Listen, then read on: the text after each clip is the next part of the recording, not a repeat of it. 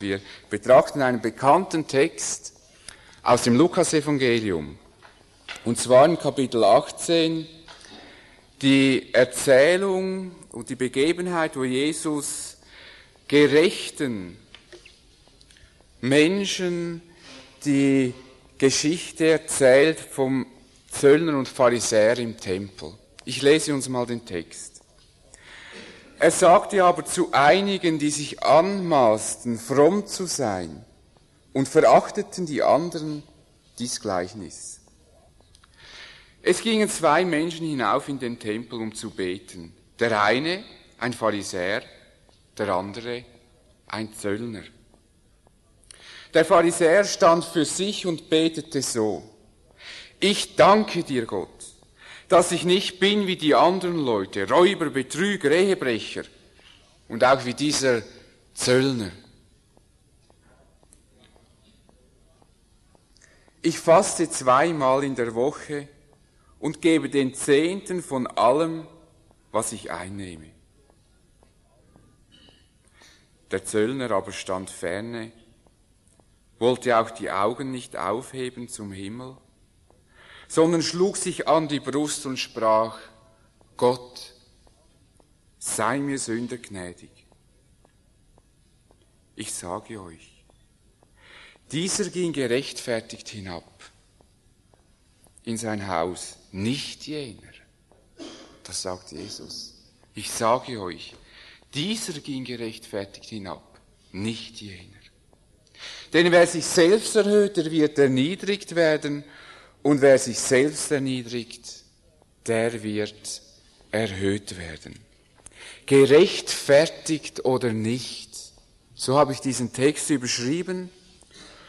Und wir betrachten ihn mal unter 2 Aspekten. Zuerst einmal betrachten wir die schöne und bestärkende Erzählung Jesu und dann seine ernüchternde Deutung.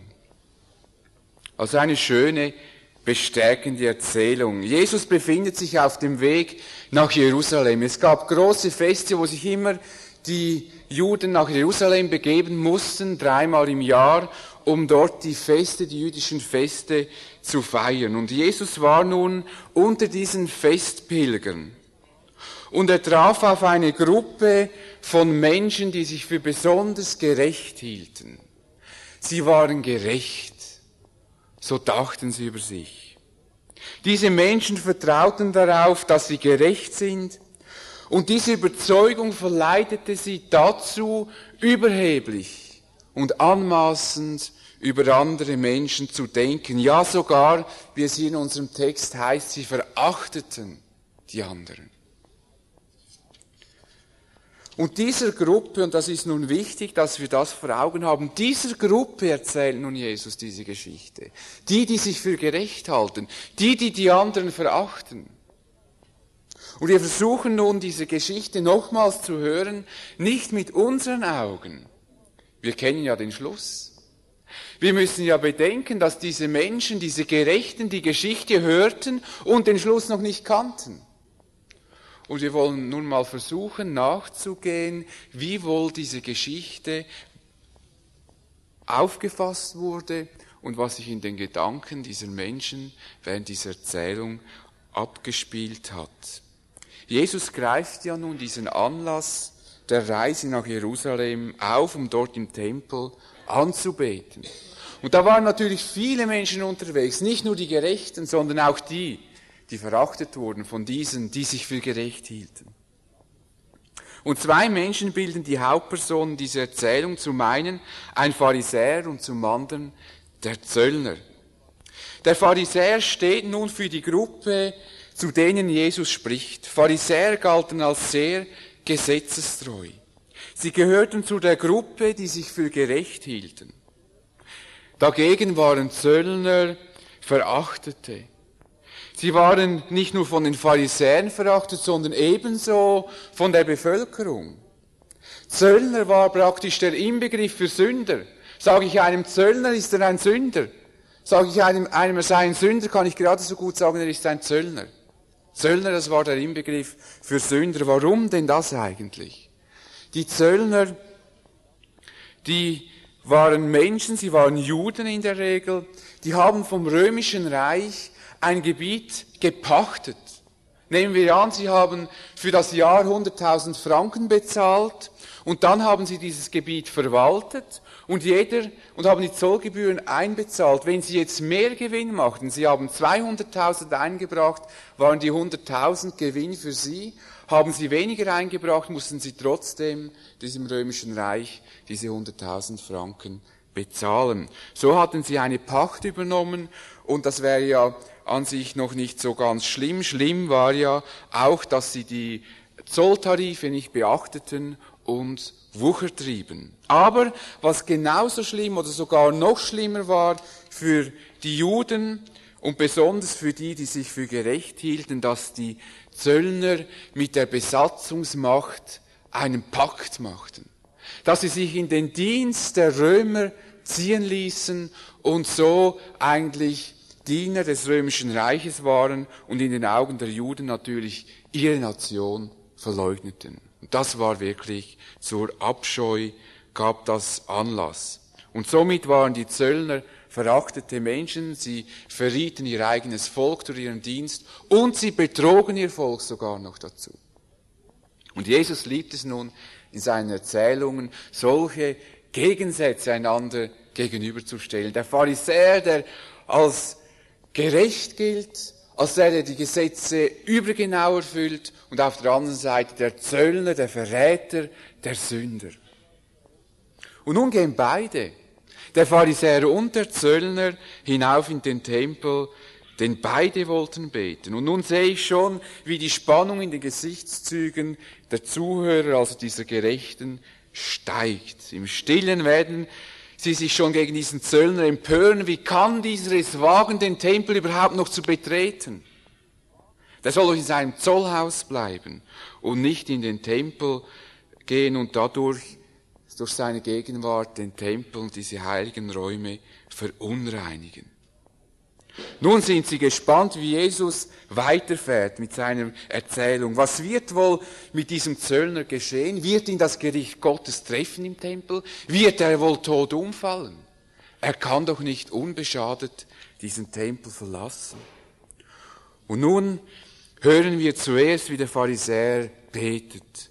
Ich danke dir, Gott, dass ich nicht bin wie die anderen Leute. Diese Räuber, Betrüger, Ehebrecher und wie diese Zöllner. Wie Honig gehen diese Worte den Zuhörern hinunter. Es ist ihnen eine Ohrenweide. Wie recht hat dieser Pharisäer. Er ist wirklich anders als die anderen. Er ist ein Gerechter. Und mit Bewunderung bestaunen sie den Pharisäer und identifizieren sich selbst mit ihm. Und alle nicken hoch erfreut, dass er auch den Zöllnern ins richtige Licht gestellt hat. Wir können uns wirklich glücklich schätzen, dass wir nicht zum Abschaum dieses Menschen gehören. Was hat der Pharisäer doch für einen klaren Blick für die Wahrheit? Und das Gebet ist noch nicht zu Ende. Er sagt, ich faste 2-mal in der Woche und gebe den Zehnten von allem, was ich einnehme. Ein richtiger Genuss für die Zuhörer, das sehen wir es ja. Was er gesagt hat, sind nicht nur fromme Sprüche, die er klopft, sondern er kann was auf den Tisch legen, er kann was zeigen. Der gibt von allem den Zehnten, er fastet 2-mal die Woche, was man gar nicht muss. Er hält das Gesetz übergenau. Der macht nicht nur Sprüche. Der leistet was für seine Frömmigkeit. Da sind sie wirklich hoch erfreut. Auch den Zehnten hält er ein, und zwar auch übergenau. Er gibt noch mehr als den Zehnten, dass es überhaupt nötig wäre. Rundum ein gerechter Mann, und sie waren überglücklich, sich selbst zu dieser Gruppe von Menschen zählen zu dürfen. Und auf einmal huscht ein spöttisches Grinsen über ihr Gesicht. Denn Jesus fährt fort, der Zöllner aber stand ferne, wollte auch die Augen nicht aufheben zum Himmel, sondern schlug sich an seine Brust und sprach, Gott sei mir Sünder gnädig. Ha, dieser Zöllner. Mindestens ist er sich darüber im Klaren, dass er im Tempel am falschen Platz ist. Er stellt sich wenigstens abseits Und mit Recht wagt er nicht aufzublicken. Er wäre ja vor Scham erblasst, wenn er den gerechten Pharisäer angeblickt hätte. Ach, wie ist dieser Zöllner zu bedauern. Kommt in den Tempel und meint mit einem Brustschlag, sich vor Gott rechtfertigen zu können. Nichts, aber auch gar nichts hat dieser Mann zu bieten. Keine besonderen Leistungen. Was für ein armer, dummer Zöllner. Typisch. Von einem solchen heruntergekommenen Sünder kann man ja gar nichts anderes erwarten. Wir können froh sein, dass wir nicht zu diesen lächerlichen Gestalten gehören. Wie schön war doch diese Erzählung für die Zuhörer. Sie konnten sich so richtig in die Person des Pharisäers einfühlen. Ihre eigene Überzeugung und Überheblichkeit wurde genährt. Und wie treffend wusste doch Jesus, die beiden Gruppen einander gegenüberzustellen. Wie gut sind sie dabei weggekommen. Ist Jesus wohl einer von uns? Nun kommen wir zu der nüchternen Deutung. Wie wir wissen, hat Jesus die Geschichte nicht dem Zuhörer überlassen, sodass sich jeder in seiner Selbstgerechtigkeit bestärkt und bestätigt. Wir hören ja immer das, was wir hören wollen. Und wir sehen immer unsere Bestätigung. Jesus lässt das nicht zu. Jesus rüttelt diese, die sich für gerecht halten, unsanft aus ihrer Selbstgerechtigkeit, indem er die Geschichte deutet. Er sagt ganz schlicht, dieser Zöllner, den ihr jetzt spöttisch belacht innerlich, dieser ging gerechtfertigt hinab in sein Haus, nicht jener, der Pharisäer. Man kann sich das schön vorstellen. Die Zuhörer bestaunen immer noch den gerechten Pharisäer und damit sich selbst. Sie haben sofort entschieden, dass dieser Pharisäer unbestritten als Gerechter den Tempel verlässt, wie er ihn auch betreten hat. Und dass der Zöllner dass der Pharisäer als Gerechter den Tempel verlässt, wie er ihn betreten hat. Und dass der Zöllner als Ungerechter den Tempel verlässt, wie er ihn betreten hat. Jesus hat ihre Gedanken durchschaut und auch durchquert, indem er schlicht sagt, dieser ging gerechtfertigt hinab, nicht jener, den ihr meint. Wie muss ein Zucken durch die Gesichter der Zuhörer gehuscht sein? Das hätten sie nun absolut nicht erwartet. Das ist doch die Höhe. Der Zöllner soll gerechter sein als der Pharisäer. Auf diesen Gedanken wären sie nun tatsächlich nie und nimmer gekommen. Das würde ja heißen, dass dieser Sünder, vor dem wir uns ekeln, den wir höchstens noch anspucken würden, dass dieser Zöllner gar gerechter ist, als wir es sind. Das muss ein unheimlicher Schock für die Zuhörer gewesen sein. Leider erzählt uns Lukas nicht, wie sie gegenüber Jesus reagiert haben, aber ich nehme an, nicht sehr sanft, weil wir ja oft solche Beispiele sehen und dann heißt es, sie suchten ihn zu töten. Jesus erklärt ihnen dann noch, warum der Zöllner gerechter ist als der Pharisäer. Denn wer sich selbst erhöht, der wird erniedrigt werden. Und wer sich selbst erniedrigt, der wird erhöht werden. Was meint nun Jesus mit dieser harten Anklage gegen seine Zuhörer? Wir versuchen nun zu verstehen, was er damit meint, wenn er den Pharisäer als ein Beispiel nimmt von Menschen, die sich selbst erhöhen, und den Zöllner als Beispiel für Menschen, die sich erniedrigen. Jesus hatte eigentlich nichts gegen die Fastenpraxis und das Verzehnten der Pharisäer, also gegen die Fastenpraxis und des Verzehnens der Pharisäer einzuwenden. Was wir den Pharisäern neidlos zugestehen müssen, ist, dass sie nicht leichtfertig waren. Sie investierten etwas für ihre Überzeugung, ja, sie eiferten für Gott. Und da haben sie etwas investiert. Da haben sie verzichtet. Da haben sie etwas in Kauf genommen. Dieser Eifer für Gott war aber von Blindheit geprägt. Sie verkennen die wahren geistlichen Tatsachen. Und so schreibt Paulus über diese jüdischen Eiferer, von denen er ja selber einer war, im Römer Kapitel 10, Vers 1 bis 4. Liebe Brüder, meines Herzens Wunsch ist, und ich flehe auch zu Gott für sie, dass sie gerettet werden. Denn ich bezeuge ihnen, dass sie Eifer für Gott haben, aber ohne Einsicht. Denn sie erkennen die Gerechtigkeit nicht, die vor Gott gilt, und suchen ihre eigene Gerechtigkeit aufzurichten und sind so der Gerechtigkeit Gottes nicht untertan. Denn Christus ist des Gesetzes Ende, wer an ihn glaubt, der ist gerecht. Sie suchen also ihre eigene Gerechtigkeit. Sie eifern für Gott und wollen ihm etwas vorweisen. So können sie dann sagen, siehe Gott, das habe ich alles für dich getan, ich muss ja gerecht sein. Und in diesem Verhalten sieht Gott aber eine Doppelmoral, denn die sich für gerecht halten, meinen mit Taten Gott zu gewinnen. Sie führen ein Doppelleben. So lesen wir in Jesaja, sie suchen mich täglich und begehren meine Wege zu wissen, als wären sie ein Volk, das die Gerechtigkeit schon getan und das Recht seines Volkes nicht verlassen hätte. Sie fordern von mir Recht, sie begehren, dass Gott sich nahe. Warum fasten wir und du siehst es nicht? Warum kasseien wir unseren Leib und du willst es nicht wissen? Alles Leistungen, warum? Siehe, an dem Tag, da ihr fastet, sagt der Herr, geht ihr doch euren Geschäften nach und bedrückt alle eure Arbeiter. Eure frommen Leistungen sind super, aber euer Leben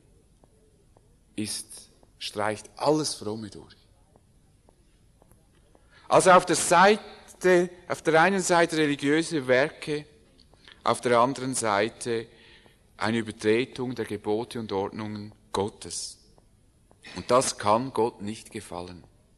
Und Jesus macht es den Pharisäern ganz klar, wo ihr Problem liegt, wenn er sagt in Matthäus 23, wehe euch Schriftgelehrte und Pharisäer, ihr Heuchler, die ihr den Zehnten gebt und Minze, Dill und Kümmel, Minze, Dill und Kümmel und lasst das Wichtigste im Gesetz beiseite, nämlich das Recht, die Barmherzigkeit, den Glauben. Doch dies sollte man tun und jenes nicht lassen.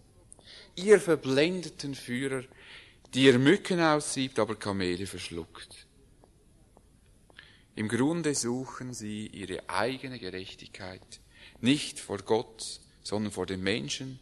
Sie suchen so zu leben, dass sie äußerlich alle anderen bei weitem übertreffen. Wir wären vermutlich in ihrer Nähe verblasst vor Ehrfurcht, weil sie so vorbildlich über das Gesetz hinaus lebten. Sie hielten die Reinheitsgesetze vorbildlich und achteten peinlich genau darauf, dass sie sich nicht verunreinigten. Diese Werke gaben ihnen aber dann auch die Sicherheit, allen anderen bei weitem überlegen zu sein, und dies ließen sie die anderen auch spüren. Jesus aber sagte ihnen deutlich, worauf Gott seinen Blick richtet: Ihr seid, die ihr euch selbst rechtfertigt vor den Menschen, aber Gott kennt eure Herzen. Denn was hoch ist bei den Menschen, das ist ein Gräuel vor Gott. Gott betrachtet also nicht die Werke, die jeder macht, und mögen sie noch so beachtlich erscheinen, so wie eben bei den Pharisäern, die noch mehr Gesetze gehalten hatten als nötig. Gott sieht uns direkt ins Herz. Und die äußeren Werke der Pharisäer konnten Gottes Blick in ihr Herz nicht trügen. Da war Stolz, da war Überheblichkeit, die Überzeugung der eigenen Vollkommenheit, bestärkt durch eigene Werke. Da war auch Geldgier, wie im vorlaufenden Kapitel im Lukas Evangelium zu lesen ist, wo es heißt, das alles hörten die Pharisäer, sie waren geldgierig und spotteten über ihn. Alle Sünden waren im Pharisäer vorhanden, nur konnte er sie versteckt ausleben und bildete sich dabei sogar ein, gerecht zu sein wegen seinen Werken. Seine ganze Rechtfertigung in seinem Gebet gründet auf der eigenen Rechtfertigung: Ich faste 2-mal in der Woche und gebe den Zehnten von allem, was ich einnehme. Das war ja auch die Begründung, wieso er anders ist als der Zöllner. Wie schätzen wir uns ein? Wie begründen wir unsere Gerechtigkeit? Haben wir auch Werke vorzuweisen? Führen wir auch ein Doppelleben wie diese Pharisäer? Hier unser religiöses Leben, das sich vielleicht sehr wohl zeigen lässt und manchen beeindrucken. Wir besuchen die Gottesdienste regelmäßig, wir fehlen nie. Wir beten immer, vielleicht sogar stundenlang. Wir lesen immer in der Bibel und machen stille Zeit. Wir sind vorbildlich. Manche schauen vielleicht an mir hoch. Aber auf der anderen Seite ist unser Herz. Und wie sieht das aus? Sieht es aus wie eine Mördergrube? Hass, Eitelkeit, Neid, Eifersucht, Geldgier, Stolz, Ehebruch, Lüge, Falschheit. Gott sieht zuerst in dein Herz hinein und erst dann auf deine Werke. Wir können gute und beachtliche Werke haben, aber ein böses Herz. Und vielleicht vermögen wir dieses Herz sogar in Zaum zu halten, dass wir selber nicht einmal realisieren, wie sündig wir sind und uns selbst betrügen mit einem frommen Schauspiel. Diese guten Werke helfen uns nicht. Jesus sagt, wer sich selbst erhöht, der wird erniedrigt werden. Und diese Erniedrigung bezieht sich nicht auf diese Welt, sondern auf die zukünftige Welt. Also dann, wenn wir gestorben sind, dort gibt es dann auch wirklich nichts mehr zum Verbergen. Und wenn du eine solche pharisäische Haltung hast, dann kannst du Gott nicht gefallen. Du kannst dich anstrengen, wie du willst, Gott lässt sich dadurch nicht beeindrucken. Gott gefallen, das heißt, gerecht vor Gott kann man nur durch den bedingungslosen Glauben an Jesus sein. Wir werden ohne Verdienst gerecht, sagt der Paulus den Römern. Aus seiner Gnade durch die Erlösung, die durch Christus Jesus geschehen ist. Jesus ist unsere Gerechtigkeit, nicht unsere Werke. Indem wir an Jesus glauben, der am Kreuz auf Golgatha starb für meine Sünde, sind wir gerecht. Und die Schrift sagt ganz eindeutig, wir sind Sünder. Ob wir das wahrhaben wollen oder nicht, wir können gut leben. Wir sind Sünder. Ein Schuldbrief steht da über unserem Leben. Wir leben, jeder Mensch lebt in der Rebellion gegen Gott. Auch Gleichgültigkeit ist Rebellion gegen Gott. Missachtung des Kreuzes ist Rebellion gegen den Schöpfer Gott. Und Jesus ist nun gekommen, am Kreuz auf Golgatha gestorben, damit wir gerecht werden. Weil wir aus unseren Werken nie gerecht werden können, sandte Gott seinen Sohn, damit wir gerecht werden. Das heißt, damit wir Gott gefallen. Das können wir nicht aus Werken. Nur Jesus kann uns gerecht machen. Und wir sind aufgerufen, an diesen einen Jesus zu glauben, ihm zu vertrauen. Nicht an irgendetwas oder an irgendjemand, den wir für Jesus halten. Der Mensch ist hoffnungslos religiös. Jeder Mensch glaubt etwas. Sogar der Atheist glaubt etwas, das könnte ich euch nachweisen. Oder hat mal geglaubt. Jeder Mensch glaubt, der Mensch ist hoffnungslos religiös. Er muss glauben. Er muss in etwas vertrauen. Und heute der größte Glaube, den wir haben, ist der Glaube an sich selbst. Ich schaffe das, ich mache das, ich bringe das fertig. Was ich will, das erreiche ich. Das ist auch ein Glaube.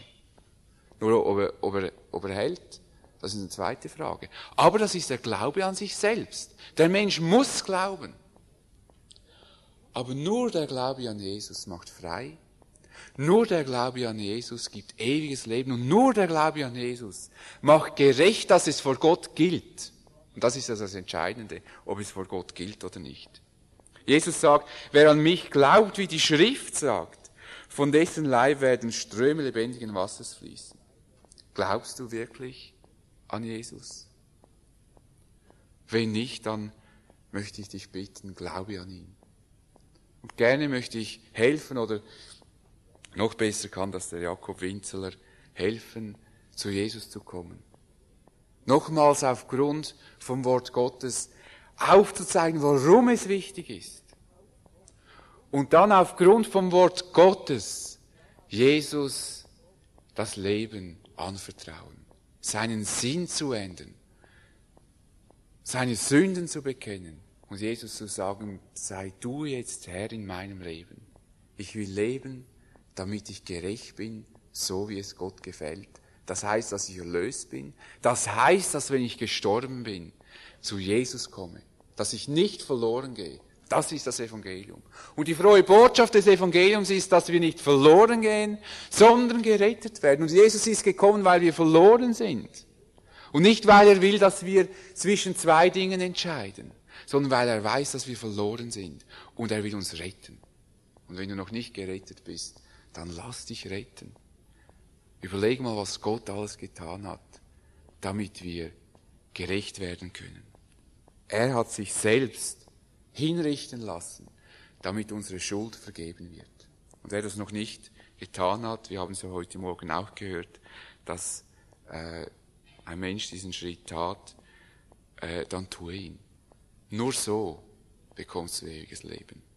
Nun sehen wir noch kurz diesen offensichtlichen Sünder, den Zöllner. Jeder wusste schon, wenn er ihn sah, was für ein das ist. Der kommt nun in den Tempel, schlägt sich an die Brust und sagt, Gott sei mir Sünder gnädig. Hier steht ein Mann, der gar nichts zu bieten hatte. Er konnte kein einziges Werk vorweisen. Er konnte nur einzig und allein auf die Barmherzigkeit Gottes hoffen. Ein ähnliches Gebet kennen wir von David nach seinem Ehebruch, wo er nur noch auf die Barmherzigkeit Gottes zählen konnte, weil nach dem Gesetz er sterben musste. Hat Ehebruch begangen und einen Mord. Und dann sagt er, Gott sei mir gnädig nach deiner Güte, nicht nach meinen Werken. Er hatte kein Werk mehr, der David. Herr, sei mir gnädig nach deiner Güte und tilge meine Sünden nach deiner großen Barmherzigkeit.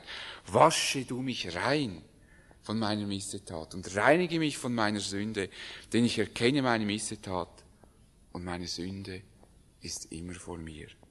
Wer so tief gefallen ist, der kann nur noch auf die Gnade und Barmherzigkeit Gottes hoffen.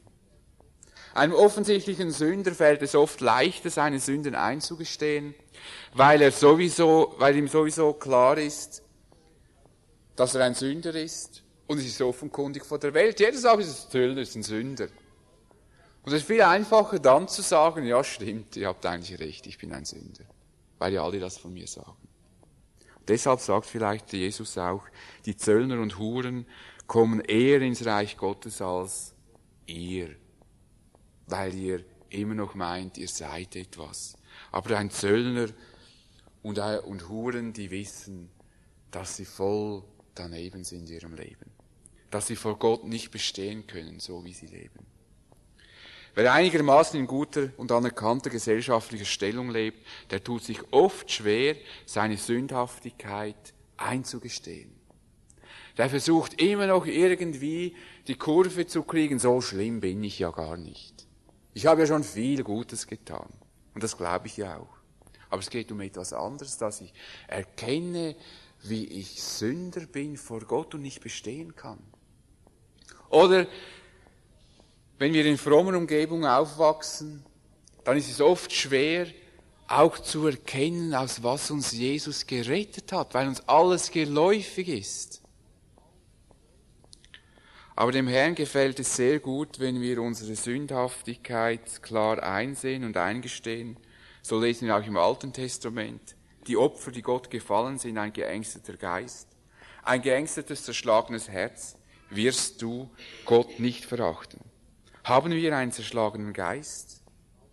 Oder betrügen wir uns selbst, indem wir denken, Gott kann doch froh sein, dass sich mich in seine Nachfolge gestellt hat. Was würde ihm fehlen, wenn ich nicht da wäre? Das ist nicht so weit weg, dieser Gedanke. Ich kenne den auch. Da muss man Buße tun drüber. Gott braucht mich nicht unbedingt. Ich bin dankbar, dass er mich erlöst hat. Und nicht Gott muss dankbar sein, dass er mich erlösen durfte. Passen wir auf, dass wir nicht die Verhältnisse verschieben.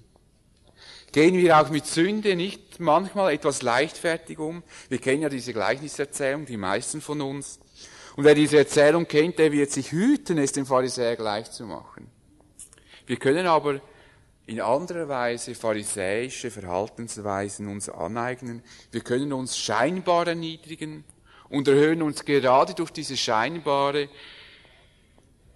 Erniedrigung und diesen frommen Akt, obwohl unser Herz noch immer voller Stolz ist und unsere Erniedrigung dann dazu dient, bewundernde Aufmerksamkeit auf uns zu ziehen. Vielleicht so, wie mir mal ein Freund erzählt hat, kann uns das vielleicht etwas veranschaulichen. Da hat einem bekannten Sänger gesagt, du, das finde ich toll. Also so einen demütigen Menschen wie dich habe ich schon selten gesehen. Du machst so viele gute Lieder, du hast so viele Schallplatten und du bist noch so demütig. Und dann sagt der Sänger, ja, ich weiß schon, auf das bin ich auch ganz stolz. Und passen wir auf, dass wir nicht durch Demut dann doch unseren Stolz nähren. Oder wir wissen auch, dass wir unsere Sünden bekennen sollen. Nun verfehlen wir uns und erfüllen nun die Pflicht, um Vergebung zu bitten.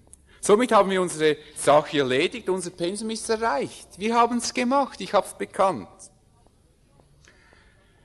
Der Zöllner hat aber nicht sein Pensum erfüllt, sonst hätte ihn Jesus auch als Heuchler bezeichnet.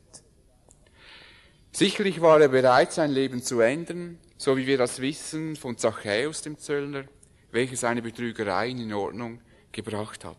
Ja, Gott freut sich nicht über Pflichterfüllung, sondern über echte, zerschlagene Herzen, die ihn fürchten. Meine Hand hat alles gemacht, was da ist, spricht der Herr. Ich sehe aber auf den Elenden und auf den, der zerbrochenen Geistes ist, und der erzittert vor meinem Wort. Diese aufrichtige Haltung ist Gott wichtiger als alle unsere Werke. Denn diese Haltung führt automatisch zu den Werken, die Gott gefallen. Entscheidend ist unsere Haltung, nicht die Werke. Und die richtige Haltung führt zu den richtigen Werken. Und hier sagt Jesus, wer sich selbst erniedrigt, das heißt, wer Gott nichts vormacht und zu seiner Sündhaftigkeit steht, die Sünde bekennt und bereut, den wird er erhöhen in der Ewigkeit nach dem Sterben. Aufrichtigkeit, das ist ein Schlüssel im Glaubensleben. Gott will Aufrichtigkeit. Und ihr könnt es durch die ganze Schrift verfolgen. Alle großen Gottesmänner, David, Abraham, Paulus, alles waren aufrichtige Männer.